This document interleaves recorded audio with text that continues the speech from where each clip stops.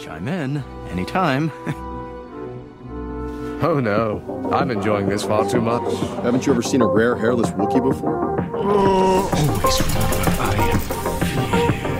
Always remember I am happiness. Always remember I am. Always remember. Let's blow something more! Anakin Skywalker was bruised. I destroyed. Doesn't matter where we come from, Admiral. Our will to be free is what's going to be. I am no Jedi. I'm glad I gave you something to look forward to. That thing's not a Wookiee. Hello there, and welcome to episode 16 of Distant Echoes, a Star Wars podcast where we travel through the galaxy watching each episode of every Star Wars TV series in whatever order we damn well please.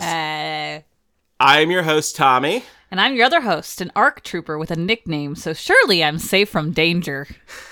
Oh boy.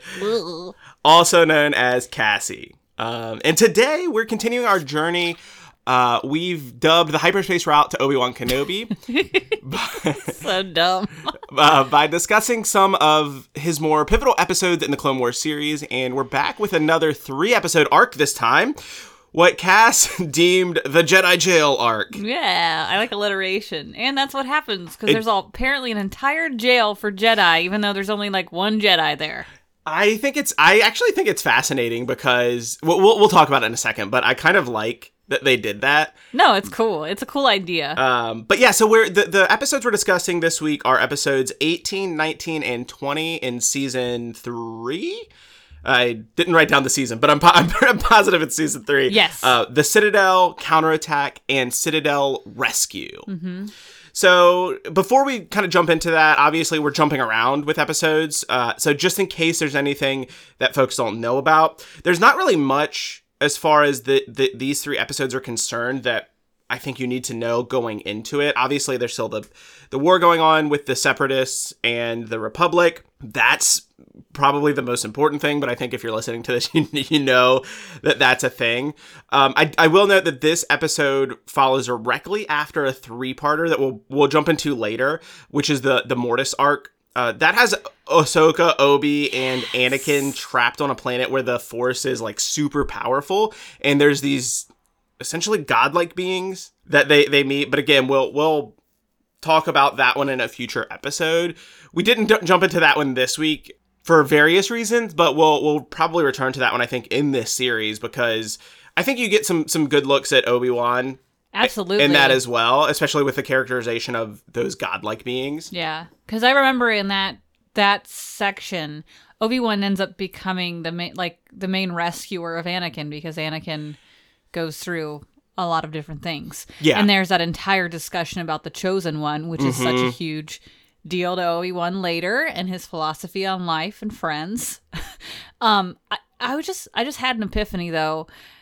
I think that for this podcast, I know originally I know we've already done this. We've deviated from our original idea from the very beginning, but I kind of like just taking a theme or something that really excites us and just jumping into that episode. I don't think we need to go chronologically, which is good because we haven't done that since the very first 3 podcasts. So I think that's really cool. I know we're kind of we're trying to focus on Obi-Wan centric, which I don't know. This one kind of does, but not as much, I think. But I just think I'm just thinking of a flood of different episodes that I would really like to dive into just because they're so interesting. And I was telling you that God arc was like, I feel like the inciting event that made us want to start a podcast in the first place, because we had just such a weird discussion about that. Yeah, those episodes just have so much going on for them, and they're unlike any other episodes in the rest of the series. I think, no, I'm with you, and I think that what is great, and I think we've talked about this a little bit, because they're releasing so much new content, and we've been wanting to watch that and also talk about that on the podcast. So I think what helps is what we're doing now leading up to Obi-Wan Kenobi. We'll probably do the same thing when we get closer to the Ahsoka series and look at some of her more pivotal episodes. So I think that's the best way to kind of approach the Clone Wars series. Obviously, we're still planning on just covering, as much of the TV shows as we can. Yeah. But I think adding this, especially for folks who haven't watched the entire Clone Wars series and you just want to get some of that background information, I think this is like the best way to do that. Sorry, I just wanted to say that really quick. No, I think that's a great kind of part of the preamble. Because I think we will continue doing that. Obviously, when Obi-Wan Kenobi comes out, we're going to start focusing more on that. That's May, right? Yes, so we're getting closer and closer to that. We will probably take another break from Clone Wars and then return to that. But the only other thing I would say is that this episode follows the Clone Cadets arc as well, which is another 3-parter. Or actually, never mind. I think that's focus on the clones. I think that's a 2-parter. I take that back. I believe that's a 2-parter. And it features Fives and Echoes, both of whom show up in these episodes and are major clone troopers kind of throughout the entire series. They're promoted to ARC troopers in that episode. And those episodes are actually kind of interesting as well because chronologically, those take place following season 1 episodes. So like they're kind of at a place. They're in season 3, the ARC Trooper kind of arc. They actually follow chronologically an episode in season 1. Weirdly, I'm confused. Wait. It follows events from season 1. Oh, so they like skip around. Yeah, I got you. But like. It's not super important, and it doesn't really make that much of a difference. Yeah, I guess because we're not watching it in order right now, I didn't know. Yeah. Other than that, the other necessary descriptions you get right off the jump from this episode. The Jedi, Obi and Anakin, are tasked with rescuing Jedi Master Evan Peel, who has hyperspace coordinates. What? Sorry, that name is like the most basic Star Wars name. Like, it's like an actual person name.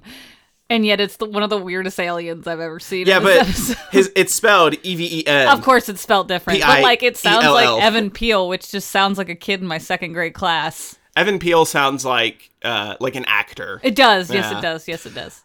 So Evan Peel has hyperspace coordinates that they say whoever controls them can kind of tip the scales of battle in their favor, which obviously doesn't really happen. It's like a route that goes to both the Separatist and the I can't think of the other side right now. The Republic? Yeah. Yeah. The Separatists and the Republic homeworlds or something like that. They don't really talk that much about it. Yeah. I think it's just like, the trade, like in war, it's like, oh, whoever controls the trade routes can kind of tip the scales in their favor kind of thing. Yeah. I also think it probably like deals with like the Outer Rim planets and stuff like that. So it's one of those things where it's like, just kind of, it's more of like a plot device than anything. I mean, like in every episode. Mm-hmm. The med station blew up. Where's the med station? Oh, I guess it blew up. I guess we know what happened to the med station. And Evan Peel, folks will remember, shows up in, I believe, The Phantom Menace in live action. What? Yeah, Evan Peel's is in live action as well. I don't remember that. Yeah, I mean, he's part of like I believe they're part of the council. Okay. I mean, they are a Jedi Master, but I don't quote me on that because I don't actually remember. I really like them. Yeah, they're cool. Anyway, that's really the only preamble that I think you need to know at this point. The only other thing, I guess, I never remember like chronologically when Anakin gets his metal arm. I believe that's in episode 2. In the movie's episode 2, or does that happen in episode 3? It's probably episode 2, but I don't remember. But I know that he has his metal arm in this episode. He was a child in the whole first one, basically. Yeah, he definitely doesn't get his arm cut off as a kid, dude. But yeah, that's the only thing that is kind of semi-important here. He gets it somehow burned off in a pod race. He's like fixing a pod race at the pit stop, and he's waving to the crowd, and another speeder just comes by and just rips his arm off. God, that would be brutal. Dude. So, yeah, that's really the only preamble I think anyone needs to know about this. For the entirety of Clone Wars, there's some other important episodes that predate this episode as well. Specifically, the Night Sisters. It doesn't really play that heavily into this episode. That has a big reveal in it, obviously, but again, it doesn't play into this episode. So, no necessary information there, but you will need to know about that. Like if you're But rewatching. we're gonna do that because Yeah. that is such a good. There's so many good arcs. Mhm. Like all the 3-parters are like some of the best Yeah. episodes. Yep. So jumping into the cast really quickly before we start getting into the nitty gritty of this episode. So normal folks, we have Matt Lanter as Anakin Skywalker, James Arnold Taylor as Obi-Wan, Plo Koon, and O.C. Sobek, who is kind of the main villain in this arc. O.C. runs the prison that's holding Evan Peel, and we actually, they're what's known as their race is Findian. And very soon, there's going to be another prominent Findian that we'll see. I can't remember who it is, but as soon as I saw him, I was like, he looks very familiar. It's probably because of the other person that I'm not thinking of right now. Yeah, it'll be an arc that we discuss in this series, so stay tuned for that. It's coming back. It's slowly coming back. It's another. It's a very prominent arc, and it will be one of the episode arcs that we do soon. So, but that's really the only. So this character is the first time Findians show up. So ugly. And then they bring them back with this other character in the Clone Wars series. We do get Findians in the High Republic series, which I haven't really dove too much into. So chronologically, like obviously they've existed before, but this is the first time we've seen them in any media. We also have Ashley Eckstein as Ahsoka Tano and K2B4, which I think is really funny. I didn't realize that she voiced those K2B4 droids, which is really funny. They're the droids with kind of the almost like binocular-esque eyes. Like they have, I don't even know how to describe them, but they look very cartoony, like something almost out of the Jetsons. D. Bradley Baker obviously is the Clone Troopers and also a torture droid. We have Blair Bess is Evan Peel, and Cassie noted for them, they've done some voiceovers. They were a voice actor in Fallout 76. Oh, cool. But they also were a live action actor in Boston Legal, Dragnet, and The Practice, which is really kind of funny. I wonder if they did a Russian accent like they do in this show. I They're don't, like a Russian person. I don't know. It's very funny. I like their accent. I shouldn't say it's funny. It's very what's the word? Amusing. Which I guess is the same. That's a synonym of funny. It's a good accent. It's a good accent. Entertaining. That's the word I was looking for. Entertaining. So then we have Matthew Wood, who we've talked about before as well. Matthew Wood voices the battle droids and commando droids. They, of course, are most known for voicing General Grievous. They also, I wanted to mention, he's I can't remember if we've talked about this before, but he's kind of the supervising sound editor for like all Lucasfilm stuff. Oh, wow. That's cool. And also has done a lot of other Disney stuff, including a lot of Marvel TV shows too. So they're not just like General Grievous's voice, they're like actually the sound person as well, dope. which is cool. Again, I don't remember if we've talked about that before. We've definitely talked about... Grievous in the movies too? Yes, I do believe so. Then we have Stephen Stanton as Captain Tarkin, who we've talked about previously. Stephen Stanton's voiced Masameda, as well as Pike Traveler in the Book of Boba Fett. They voiced Tarkin in the Bad Batch. Admiral Raddus in Rogue One he was in Rogue One. Yeah, was in Rogue One. Apologies.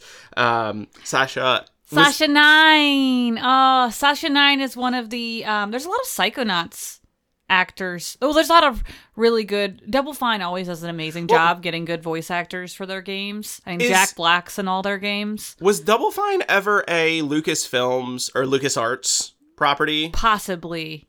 Because I wonder if that's maybe the reason why there's like so much crossover. That sounds right, but I'm honestly not sure. That could be totally wrong, but it feels like that might be the case. But obviously Jack Black's in like every single one of their games, which is awesome. But Sasha 9 was one of Rasputin, the main character's teachers. He's like one of the main characters in Psychonauts. So that's really cool. He's one of the psychic heroes in that game. Gotcha. Yeah, the carryover from those games, it's very interesting. We also had Stephen Stanton also voiced Obi-Wan. Did I put that? That's what the auto-corrected Obi-Wan to Obi-Wan. I had The Sims going in another monitor when I was typing up some of the stuff. So they voiced Obi-Wan in Lego Star Wars and just tons of other voice acting credits, as is often the case. And then we have C-3PO makes an appearance as well, and C-3PO is voiced by Anthony Daniels. Who's that? Yeah, no idea. Dude, I had no idea that he actually voiced. I wonder if he did it for the whole series. I think so. That's so cool. Yeah, I think so. Which, yeah, I didn't realize that either, which I should have. But I guess you always just kind of assume they don't get the normal voice actors. Because they usually don't. But yeah. Maybe Grievous, I guess, and C-3PO. But And then we have Tom Kane as Yoda, Corey Burton as Count Dooku, and then Terrence T.C. Carson as Mace Windu. I know we've talked about T.C. Carson before. I did want to note... T.C. Carson was on the show Living Single, Afro Samurai, and he also voiced Kratos in all of the games up until 2008. Yeah. Which, it sounds like there was a really shitty... 2018? Sorry, 2018, yes. The 2018 God of War game that came out. And it sounds like there's a really shitty way that they just kind of went away from them, which is frustrating, but, you know, I was just looking at a real quick quote from T.C. Carson, and he was just like...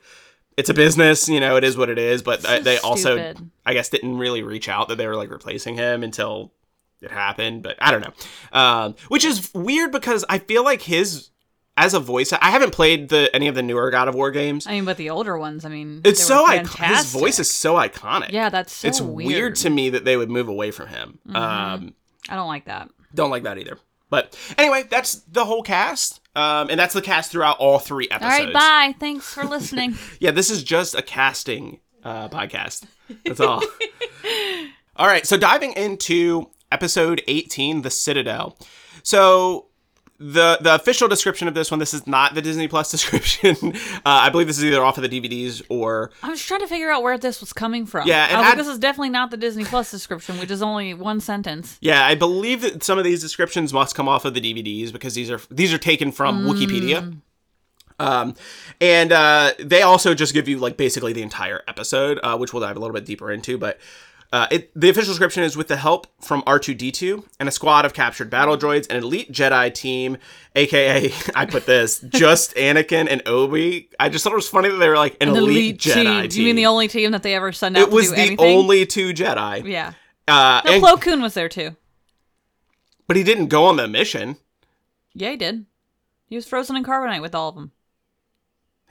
He was? No, he wasn't. Oh, yeah, no, he wasn't. Sorry. Yeah. Oh, sorry, Ahsoka went. Yeah. Because he asked her to. Yeah. And clone troopers led by Obi-Wan and Anakin, they attempt to free a captive Jedi general, Evan Peel, from an impenetrable prison. Despite orders to the contrary, Ahsoka also tags along, and she proves indispensable when infiltrating mission begins to evolve.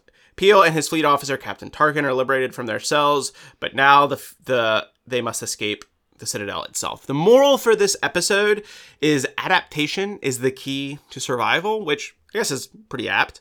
I don't know. I think it's mostly like just...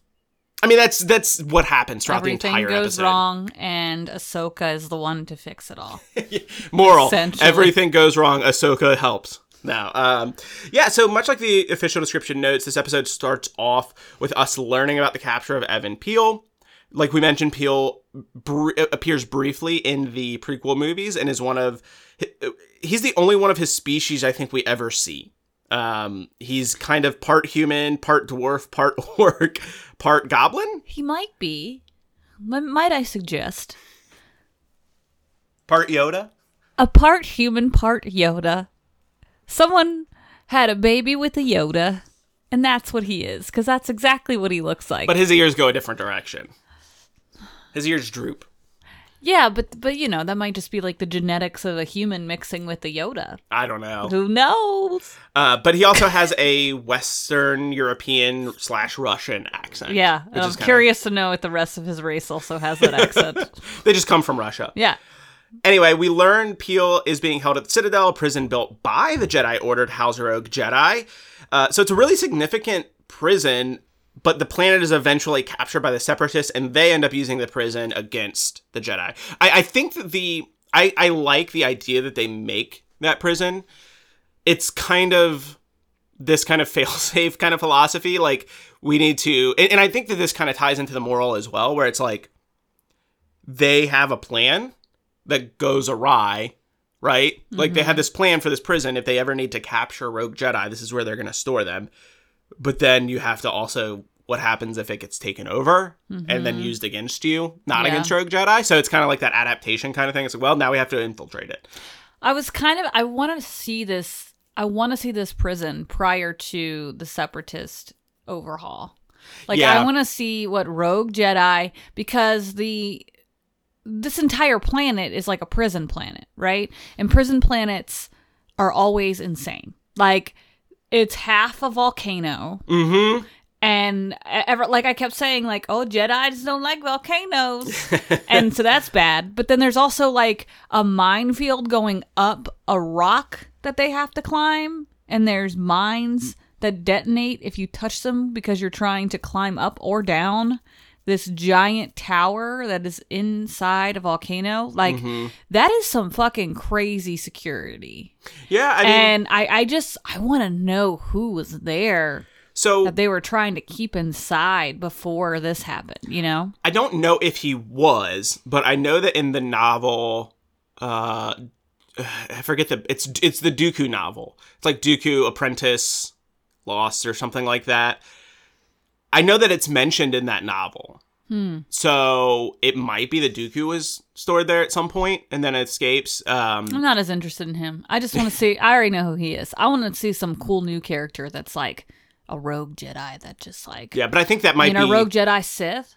Yeah, and I think they mentioned that... I guess not. That would be something totally different. They mentioned that the Jedi Order built it. I don't know if, like, at what point... That's also crazy to me. That they built it. So, I know that on Wikipedia, I think they mentioned a timeline.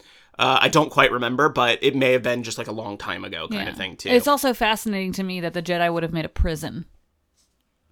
Well, if we're going with the whole peacekeepers thing, like, I don't know. It seems a little weird to me. I think it's one of those things where it's like preparation is key, like being... Like, they practice, obviously being in the moment a lot of the times, but also being prepared is a big thing. And so I think that it's very much in their wheelhouse to do something like that, because, I mean, you think about like what the Jedi Order kind of evolves into, and it's very like rigid and very, it has like, its like philosophy is like, you must follow this kind of thing. So I think it would make sense that you would have a prison if anyone kind of like strays from that. Yeah. There's another Jedi correctional facility. Yeah, there's another Jedi that goes rogue in who's in Clone Wars as well. I'm blanking on their name. They're in the book Dark Disciple. Asajj. Quinlan Voss. Yeah. Quinlan Voss becomes a rogue Jedi at one point. He's never housed there, and I don't think they mention this jail in that book. It would have been a good place for them to have done it, but Yeah. There's a different holding facility where he's held at one point, and I wonder if there's a tie in there, because I believe it's under Dooku where he's held, and I wonder if Dooku was held in this jail, if he like took some of the stuff from it, kind of thing. But the other thing I'll mention is that from what I read, so this is on the planet, like Cassie was saying, Lola Sayu. And it's a fractured world that's rocky and filled with lava. It's actually, to me, it was really reminiscent of Mustafar. And I don't know if that was intentional, but at one point, Anakin kind of remarks that, like, the Citadel, he kind of, like, marvels at it a little bit. And part of me wonders if, like, there was, like, just, if that was intended to be, like, a little bit of foreshadowing. I'm because sure. Yeah. He ends up setting up his They fortress. carry on the foreshadowing quite a bit. Anakin's fortress ends up being on Mustafar, right? Which is also just like this really hard to get to place that's filled with lava. And it seemed very kind of not on the nose, but it felt like a very subtle reference potentially. And then the last thing I just want to mention before diving into the plot. So O.C. Sobek from what I read, was actually put there by the Jedi, but then when the Separatists took it over, he just started working for them. That's what I understood from what I read. That could be incorrect, but that's what I read on Wikipedia. So anyway, that's a ton of preamble. But moving along, so Anakin seems to be the one in this episode kind of in charge of the mission. He's the brains behind the operation, and he has a plan to use reprogrammed droids led by R2 to get them in undetected, because obviously this is Separatist controlled, so they're going to be scanning for life forms. Obi-Wan at one point kind of remarks like, well, if they're scanning for life forms, how are we going to get in? And Anakin's like, I got an idea for that. Turns out his idea is to freeze them in carbonite. Oh, that's kind of some backwards foreshadowing there. Yep. God, they lay the foreshadowing on thick in this episode. They really do. The whole Tarkin thing, too. They really do. I think it works. We can talk about it in a minute, but like, I like it. And Yeah. it's just fun to be like, oh, you're really trying to connect. You're trying to give the trilogy more credit than it really needed to receive by filling in all the gaps. Yeah. So we know. Yeah, they do a good job, but yeah, it is very on the nose a lot of the times. Ahsoka wants to go, but Anakin tells her that it's too dangerous. She gets upset, tells Plo Koon that it's her choice whether or not she risks her life, which yes, but also no. It's like it's their job to keep you safe as a Padawan, but I get where she's coming from. We get Plo Koon's patented Soka, which Little Soka, which always melts my heart. So I just love that whenever they're kind of on screen together. Yeah, basically she says, you know, it's my choice if I want to do this. They have like a conversation about it, and she ends up choosing to go. I don't exactly remember what he says to her, but he definitely doesn't say like go. But I think he just gives her like, you know, some advice, which she, you know, just takes in her own way. She ends up, after everyone freezes themselves in carbonite, freezes herself in carbonite as well. There's a really funny moment when Anakin's kind of getting out of carbonite. He's like, hey, Snips, like obviously like dreary. And she's like, hey, Anakin, like still kind of waking up. And then he's like, wait, what are you doing here? And she says that Plo Koon basically gave her permission to. which they don't believe. Yeah, I don't think they believe, but they test her a little bit later. I think there's a great Obi line here. He takes the opportunity to rib at Anakin a little bit and says, it seems Anakin's new teaching style is do as I say, not as I do. Which it's just like, I feel like their relationship a lot of the times in the Clone Wars is less antagonistic and more just like one-upping each other and like, Well, I guess this is the way you do things. Yeah, I can't do anything about it. kind of like brothers, but Yeah. also like they just, anytime they interact a lot of the times, it's just, they're just annoying each other. I think that's also part of why Anakin is the way he is, because Obi-Wan doesn't actually tell him firmly, no, you can't do this. It's kind of like, well, you're going to do it anyway. Like, he kind of just feeds into it. And I think Obi-Wan is part of that. Obi-Wan, has, as we've already seen, has a hard time with the whole forming relationships thing. And he says right before he fights Anakin that he was like a brother to him. There wasn't a Padawan master relationship most of the time. It was like a brother. Yeah. So- Well, because they're not that far apart in age. Yeah. I don't feel like. Because Anakin was older when he joined as a youngling. And he knew Anakin when he was a child. He knew Anakin when he was a child. And when they joined, Obi-Wan was a Padawan still. So like, you know. Yep. I think that it makes sense that that's what their relationship is. But it also probably is one of the reasons why, you know, Anakin just kind of like jumps ahead, right? Because he's like, you're basically like my brother. You're not really my teacher. You know, they do kind of learn from each other. So it's a really interesting relationship. And I think, again, one of the reasons we picked this episode is I think that kind of continues on. One thing that's really fascinating about this series of episodes is when Anakin is in charge and like Obi-Wan kind of takes a back seat a little bit. And I think that like you get, even though they both can be really wild cards some of the times, Anakin is very much like more charge ahead kind of thing, and very much like he's not like I'm the one in charge necessarily, but you really get that vibe, I feel like. Yeah. He doesn't plan as much as Obi-Wan plans. Which is why I think that the Ahsoka thing is probably, you know, really hard for him, because, you know, he's like, I told you to do this, like that was my determination. I'm both, you know, your master, and I'm the one leading this mission. Which is ironic. Why are you going over my head? You know what I mean? And so I just think that's very, Probably like, I see you do it to your master all the time. and to Obi-Wan, I think for Obi-Wan, yeah, he's just kind of like, yeah, you do this to me all the time, dude. But I think Anakin may take it a little bit more to heart. We don't really get that much of it, but I'm just kind of rationalizing some of the details a little bit more. Anyway, they chart ahead. And as the moral would suggest, this whole episode is about learning to adapt. They have to adapt when Ahsoka shows up. They have to adapt how they climb the walls of the prison. Like you mentioned, there's those electrical charges outside. Clone Trooper Charger falls to his death and is electrocuted. First death of the many brutal deaths that occur in this arc. That one wasn't that brutal, but I mean, I think all things considered. I think he would argue otherwise. Being electrocuted, hitting against the rock cliff face, and then falling into volcanic. All right, you got a point. It's pretty brutal. It's not as brutal as the next one. Oh my god. Or sorry, not the next one. The one in episode 2, the second episode of this. They get to the top of the platform where they're climbing, and some droids lock the door, and they're like, "Well, we gotta adapt." It's like, yeah.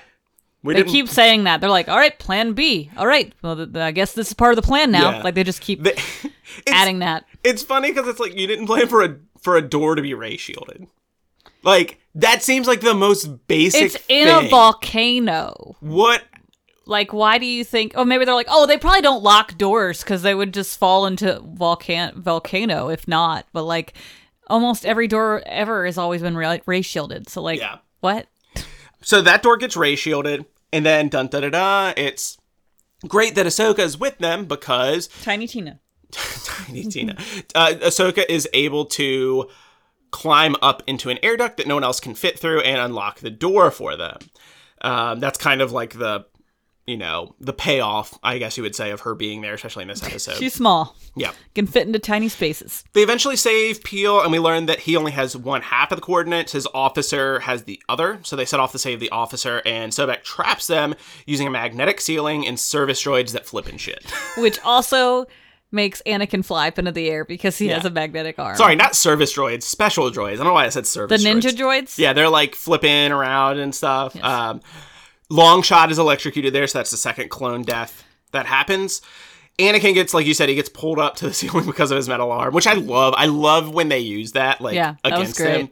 And he eventually is able to grab hold of his lightsaber, turn off the magnetism, and then they kick the droids' asses. That's one thing I did want to mention. I do think it's interesting. Like, I don't know if this is foreshadowing or not, but he's like overcoming this lightning that's taking him over to like do this thing. Oh, I'm sure it is. Part of me wonders if like there's this whole thing with obviously Force lightning when he overthrows the Emperor and stuff like that. He's like, "Ooh, I like this. I like Force lightning." Notably, he isn't able to do Force lightning in the future. Anakin's not. Mm-hmm. And in the comics, I believe that ends up being like a point of contention with the Emperor.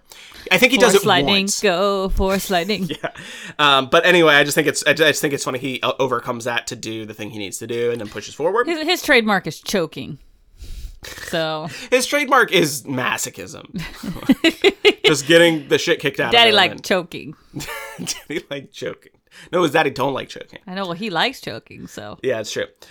They escape. They track down the officer, which we learn is Captain Tarkin, who is just petulant and annoying. Oh my god. And literally argues with them as they're rescuing him. It's like, dude, you want to fucking stay in this cell? Like, I wish that would have happened. Yeah. But then, of course, they hammer on the thing where Anakin's like, he's annoying as fuck, but I kind of agree with him. Yeah. At every moment. And it's like, okay, we get it. We know that he becomes your general. Like, we get it. Yeah, I do. Or admiral. Yeah, I do. It is annoying, but I also think that it works. Like, no, I like it. I like it too. I roll my eyes just because it's like, come on, Anakin. There are some moments that are very put on, but I think that like it doesn't, especially with Tarkin's character, it doesn't feel like it deviates so much, or it doesn't go like so over the top that it feels put on. No, it's not like, I like darkness and lava and evil stuff. And Anakin's like, evil stuff's cool. Yeah. It's more like, no, this is practical, and I don't like the way that the Jedi do these things. Mm-hmm. And so that's the whole shtick. Well, and also, too, I think something that's really interesting is he's very strategic minded. Yes. Right? Like, it's strategy and logic over everything else. Where I think there's a part of Anakin that likes that because Anakin doesn't follow that a lot of the times. Like, oh my God. Are the Sith Romulans and the Jedi Vulcans? I don't know that, course. So can I go into this really fast? Sure. So Vulcans are all logic-minded and rational. And Romulans are also logic-minded, but they still have, like, control. They still also show their emotions. and can become irrational to an extent that their logic overwhelms them. I don't know if that would be. It's a little bit too, yeah. Yeah, because like when I think of a Vulcan, I think of Spock, obviously, and he's very much like just straight. Like, no, this is like kind of. It very much feels like it's built in to like their physiology, whereas. But Vulcans also have a very religious side to them. Maybe you're the Star Trek expert, so No, I don't I'm know. not. But it is more religious than it is just like a physical thing. They actually control their emotions on purpose. Yeah. Like they have emotions, but they decidedly like meditate on not using them. Yeah. Which is kind of Jedi-like. So I think for Anakin, there's something.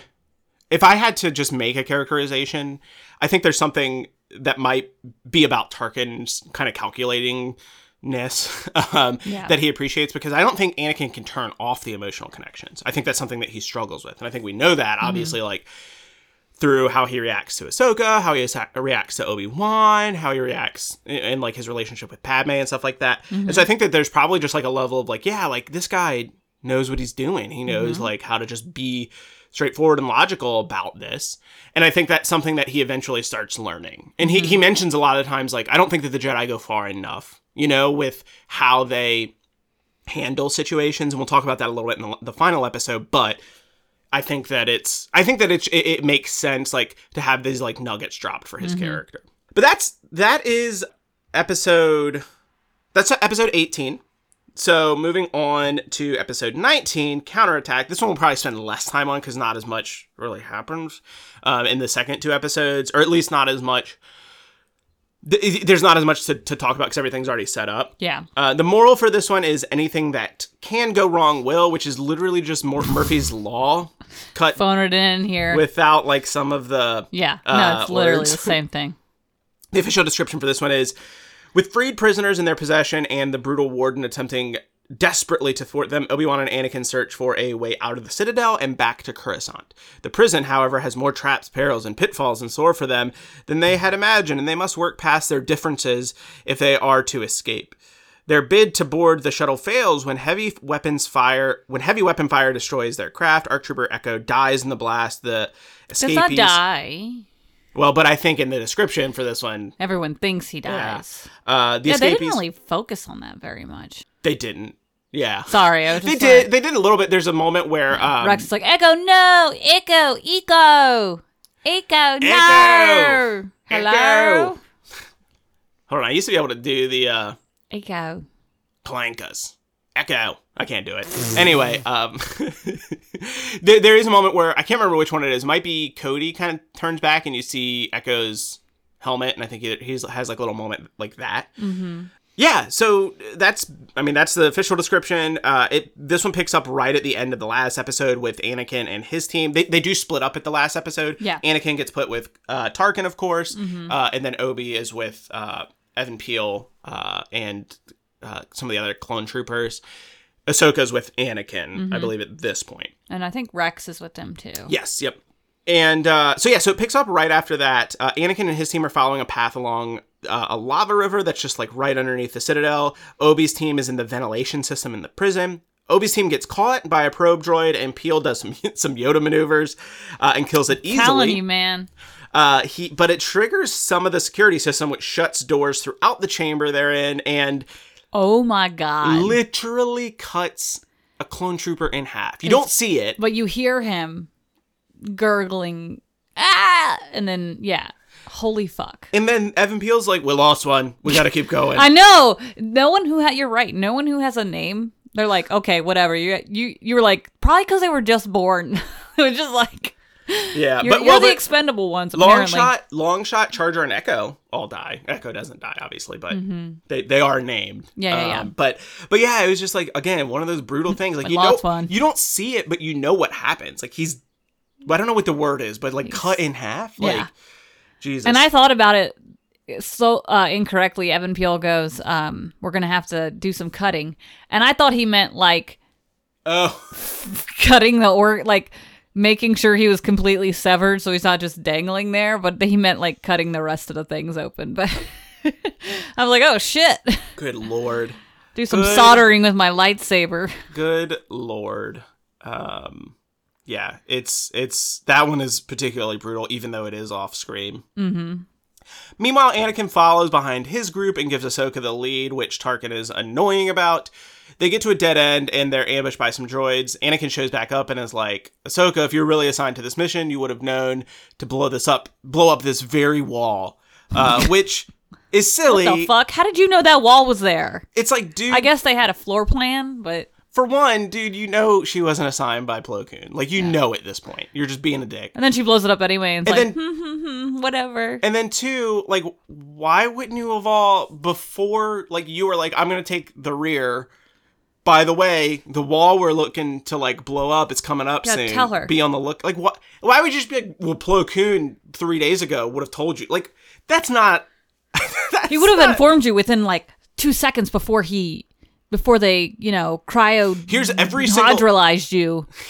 Here's every single part of the plan, and you need to memorize it word for word and not forget anything. Like, it's silly. It's one of those jerk. It's one of those things where it's like, Anakin, bro. He honestly acts like an older brother to her too, and she says that too. Yeah, like, it's like the stubborn older brother, but also the protective older brother because she's a girl. It's, you know what I mean? Mm-hmm. It's more like, you're so stupid. Why didn't you know that? Yeah. Duh. Silly. Yeah. Why not just confirm it? Like, this isn't the time to... Yeah. Okay, fine. She's dead. What do you want to do now? Yep, you made your point.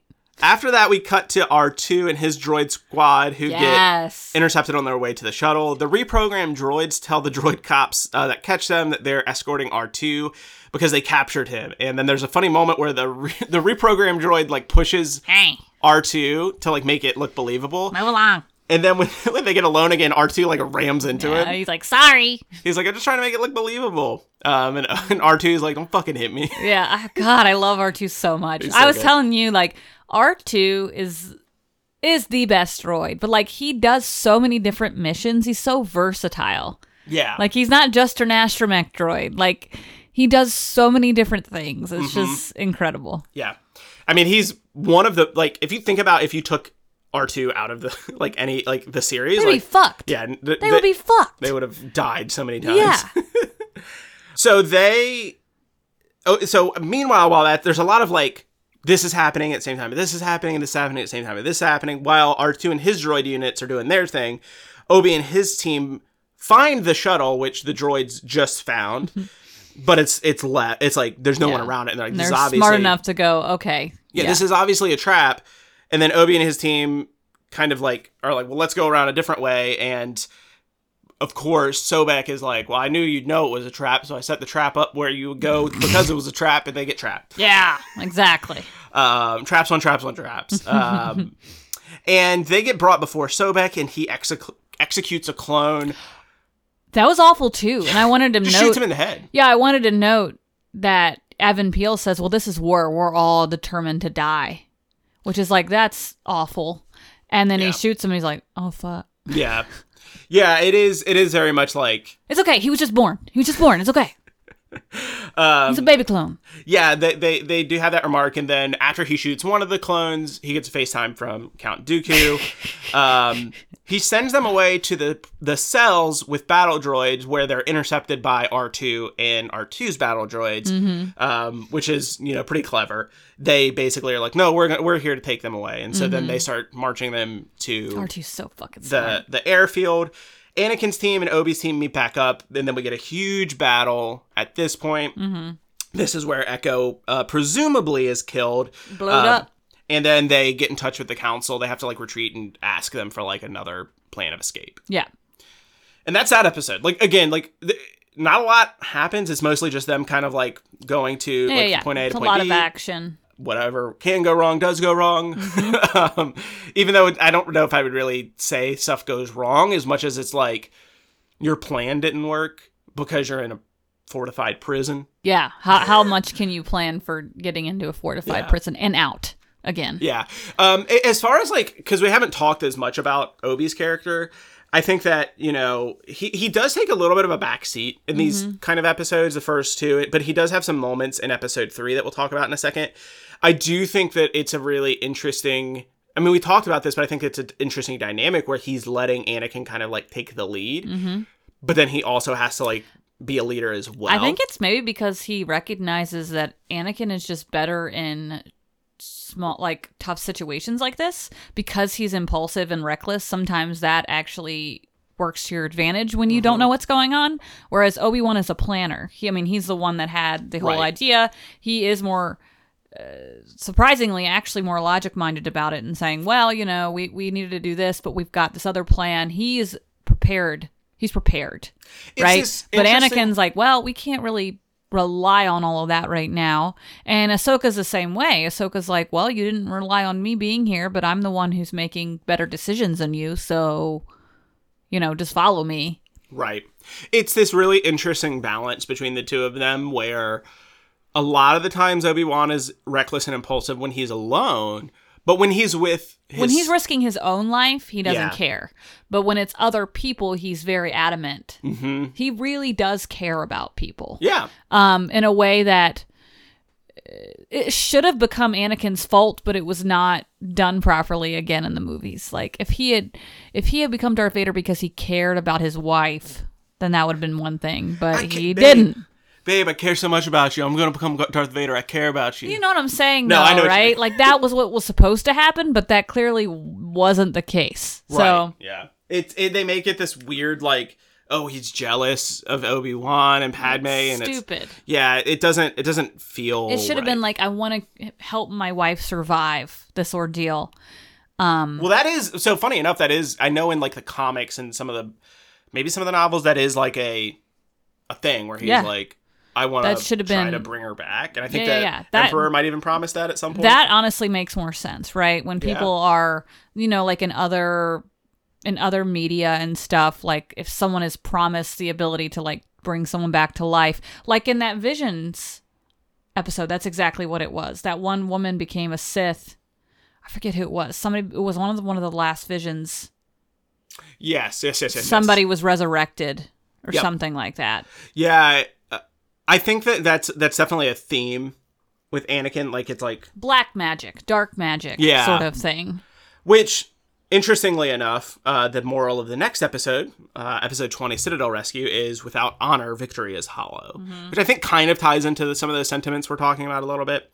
The official description for this one is, after their ship and only way off the planet is destroyed, Anakin and Obi-Wan must lead the escaped prisoners across Lola Sayu's perilous landscape as Plo Koon commands a task force of 4 cruisers and their fighters through the Separatist defenses in a daring rescue. Jesus, that's a long sentence. With Kit Fisto. Evan Peel is ravaged by a Nuba tracking beast before he dies, he passes on the routes to Ahsoka. When the survivors return to Coruscant, Ahsoka knows half the intel and refuses to disclose it to anyone but the Jedi Council, whereas Tarkin wants to give it to the Chancellor himself. So, we learn here that Jedi's Plo Koon, Kit Fisto, Sacin Teen, and Adi Gallia, that's like an actual elite team of Jedi. Seriously. Like, not just... Why didn't they go in first? Come on, guys.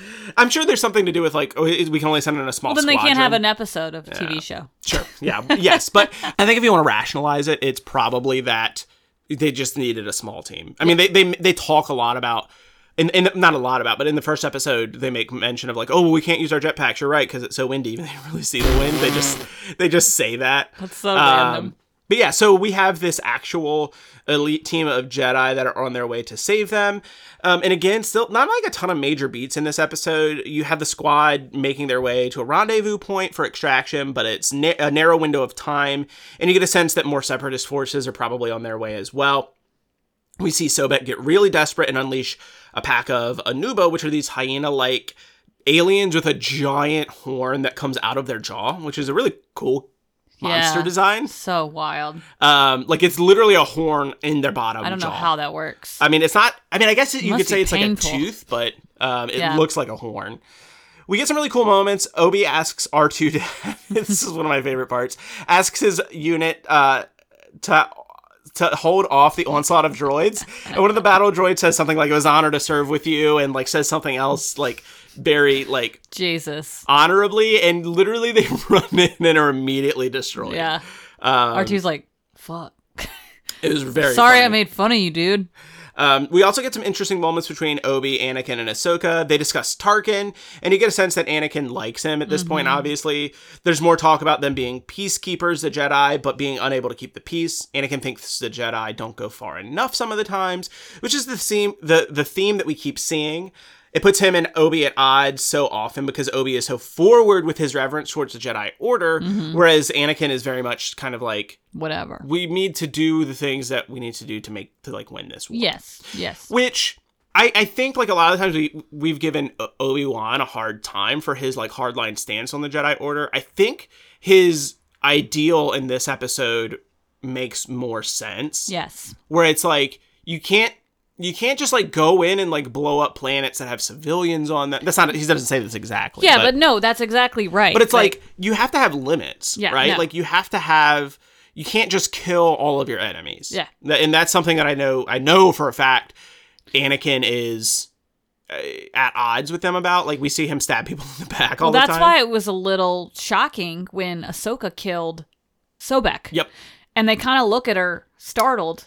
Yeah. And then of course Tarkin's like, good job, thank you. No, and he walks says away. He says to Anakin, "You trained her well." Yeah. Which I was going to talk about this once we got to that, but we can talk about it now. Is like that's very much.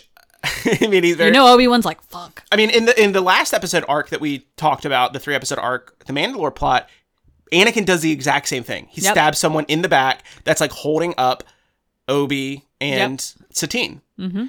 And then we have Ahsoka who does like the same maneuver. Yep.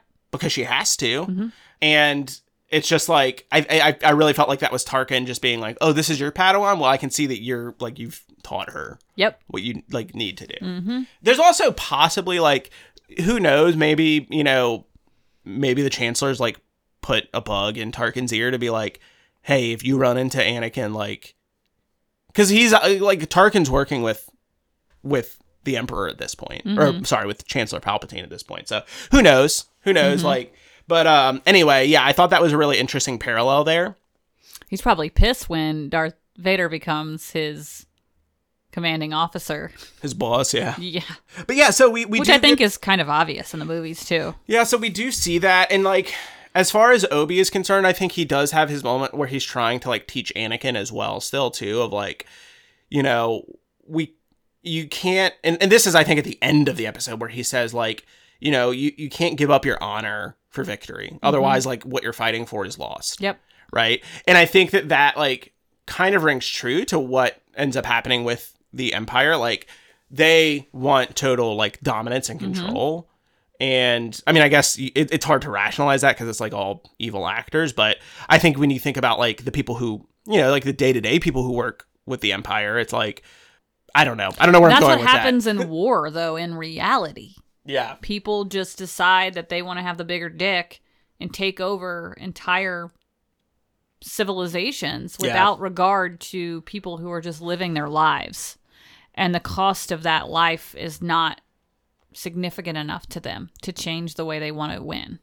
Yeah. Which is really hard. Yeah. So anyway, as far as the episode goes, basically Obi-Wan and Anakin kind of have to stay back and stave off some of the fighters, the Anuba that show up. They're like fighting off some of them, and then some speeder bike dudes.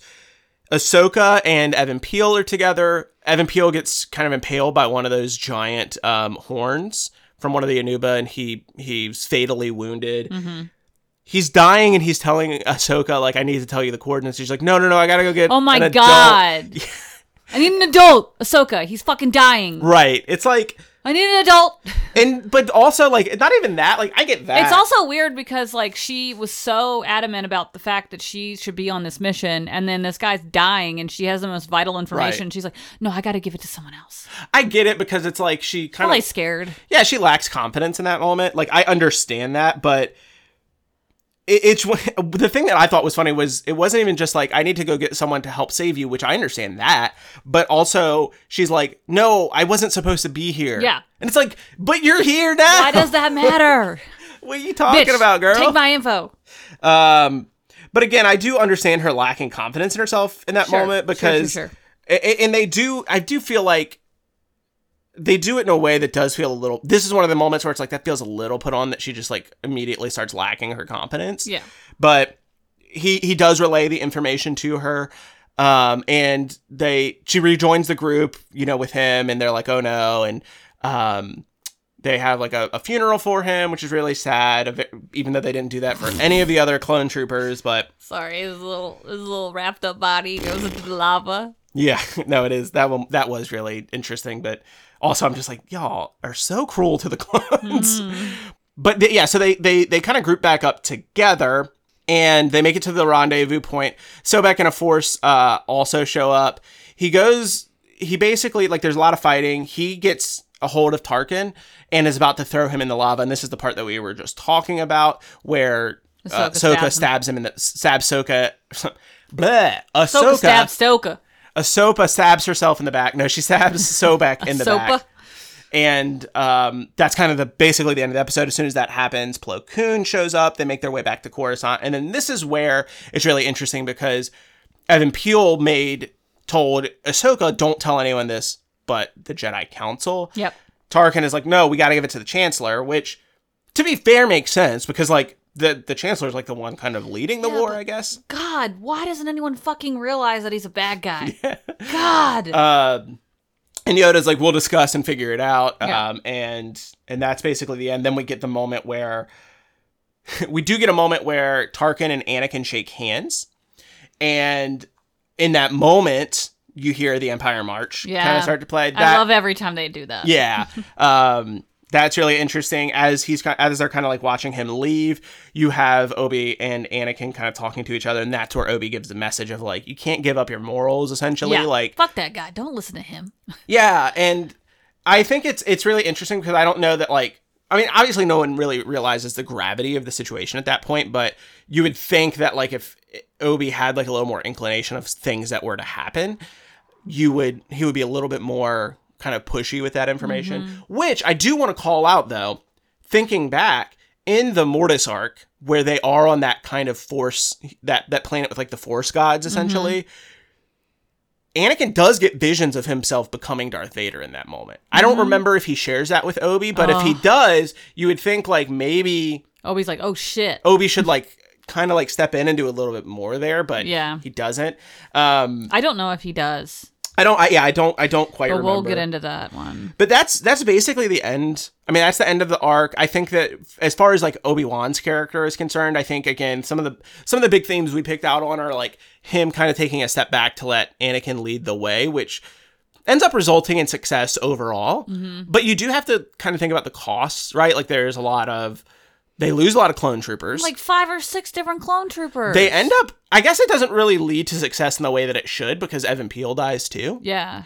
And then if you think about too how Anakin is the one kind of training Ahsoka, and Ahsoka, you know, kind of has, obviously Ahsoka's her own person, right? Like she's not just Anakin's like clone, but she does learn to kind of do her own thing from him. Her joining the mission ends up being good, but then also you have to wonder if that like ends up adding to just like some of the costs that add up. Not saying it's like her fault that like clone troopers and stuff like that But she could have easily died as well. Yeah, sure. And so I think that there's just some really interesting themes there. Whereas like it's also funny too, because Obi doesn't seem as concerned that Ahsoka showed up as Anakin. No. He's probably relieved, honestly. Like, because I feel like if anything, Ahsoka's more on his side than Anakin usually is. Ahsoka is a good balance between Obi and Anakin. Yeah. She has this like in between kind of moment. And Obi-Wan, like, I was just thinking about it, like, doesn't have a good relationship with political figures. In a way that Anakin kind of tries to involve them in certain ways, I feel like. Yeah. Yeah, I think I do. Yeah, you're 100% right about that. But I think that that's also a reflection of Obi's connection to the Jedi Order. Yeah, because they've never played well with the politics, which I think is ironic because they're so political as well. Like, well, and they also have to throughout this entire war effort, which is what I think ends up being their downfall, because they get spread so thin. They have to do things in ways that they normally wouldn't do them. They are more active. You know, they're not just like these quote unquote peacekeepers. They're like playing an active part of this battle. Yeah. But I do think, you know, as far as like this this arc furthers Obi's characterization, it really is that like you do the right thing and you do things the Jedi way. Mm-hmm. In this episode, more than some of the others I think we've looked at, I think he's more right. You know, where he is very much like the ideal of what the Jedi Order stands for, as opposed to just like following the rules. Yeah, this is an example of where this comes into play. And I think it helps to show like why that stuff is important. Like you have to follow to him. And I think there is some merit to this, like, right? Like where it's like, you have to follow the orders, even when it doesn't feel right to do so, or doesn't seem like you need to, because then it helps in the moments later on where you really have to like rely on that, right? Mm-hmm. That's kind of that thing that helps you like strip the emotion from some of the decisions and things like that. Like there's going to be moments when it's hard to follow like all of the, you know, the specifications and the teachings of the Jedi Code. But if you do it at all moments, it's going to be easier in the moments when it's harder. Like if that makes sense. Mm-hmm. And I think whatever you feel about the Jedi Order, I think that makes sense. Mm-hmm. From kind of a teaching perspective. I also think, again, he's kind of right here. Now, whether or not you think that the Jedi Code works, you know, in like not really taking emotion into consideration, that's another story. But I think that in this moment, he is right in terms of, yes, like you shouldn't give up your morals for victory. Mm-hmm. Because then the victory is, I mean, as the moral says in the episode, like then the victory is hollow. Mm-hmm. So I do think, again, like Obi doesn't play as much of a large role in these episodes, but I think it still is very important to his character overall, in just seeing how his Padawan is kind of like now taking charge and things like that. Mm-hmm. There were some other real quick things I wanted to mention. We talked about when Tarkin and Anakin shake hands, you hear the Imperial March. We talked enough about Tarkin. I just wanted to mention, like, I hate how he's portrayed, but I think it works for his character. Yeah. It's annoying, but that's what his character is. There's also some weird continuity stuff that happens in these episodes that I just want to call out. We normally don't do this, but it's kind of funny. I'm not going to talk about everything, but this is from kind of the Wikipedia entries. Some of the continuity things include the number of clone troopers changing. In the first episode, there's Cody, Rex, and Fives, plus 4 other clone troopers. Two of the additional clone troopers die in the first episode, and then 2 die in episode 2. But then another one dies like right after that, like, and it ends up being like there were 5 all along, and they don't. It's weird. I think that's why I was confused as to how many people died. Yeah, because I was like, who is with them? Right. Yeah. What is going on? The number fluctuates, and it's weird. When did he get here? A similar thing actually happens with R2's droids. I think R2 has either 3 or 4. 3 at first. He has 3. One dies in the first episode, but then is right back in the next episode. R2's like, I'll resuscitate you.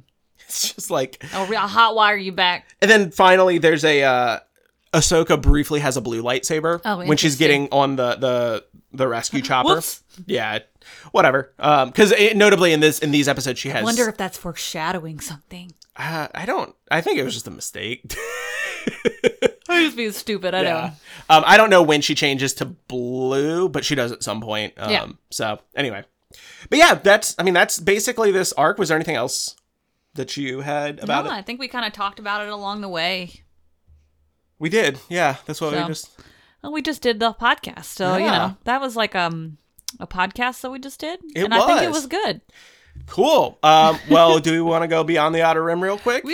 Is it my turn? Yeah, do you have something? What do I have? What do I do? I don't know. Beyond the Outer Rim. I've been playing Sims again. Nice. Yeah, you have been. I don't actually play the game. I just build houses. And I get really excited about, like, I don't mod. So mods are, that's one of the best things about The Sims is that mods are really cool. Mm-hmm. I don't mod the houses or the items in the houses. I only mod the clothes because I just like having a lot of different clothes for my characters and like makeup and stuff. Which is funny because you just said you don't play the game, so. Yeah, I don't. I like will make a person. Right. And then I'm like, I play for like maybe 10 minutes and then I'm like, oh, I've done this again. I've done this before. I don't want to do it anymore. But I love building the houses. I love just going and like, because I'm a realtor work in a realtor's office by day, I like have access to all the homes that are coming up, and I'll be like driving down the street, and I'm like, ooh, I like the style of that house. Is that mid-century, or is that like, you know, a colonial, or blah blah blah? And I'm like, I'm gonna make that in The Sims, and then I like really try to stay true to the style of the house when I like stage it. And now I'm like following like a whole bunch of interior designers on Instagram just so I can like interior design houses in a virtual game. So that's it. No, it's fun. I mean, I think I never could get into The Sims, but I think that aspect of like building and things like that is really interesting. I like world building. Yeah, and I mean, the stuff that you make always turns out really cool. So thank you. Yeah. Well, that's it for today's episode. You can find each of us on Twitter. We are Distant Echoes SW, or you can find each of us individually. Cassie, where are you located in this galaxy? I'm at Cassie Thulu. Nice. And I'm at Awkward Tommy. Jeez, I am Awkward Tommy. I am at Awkward Comma. Tune in next time where we discuss the top 5 places where Anakin's metal arm gets stuck. You won't believe number 1. Number 1 is just the microwave when he's boarding an airplane. Oh yeah, sets off the metal arm. TSA. Sorry, spoiler. Bye. Bye.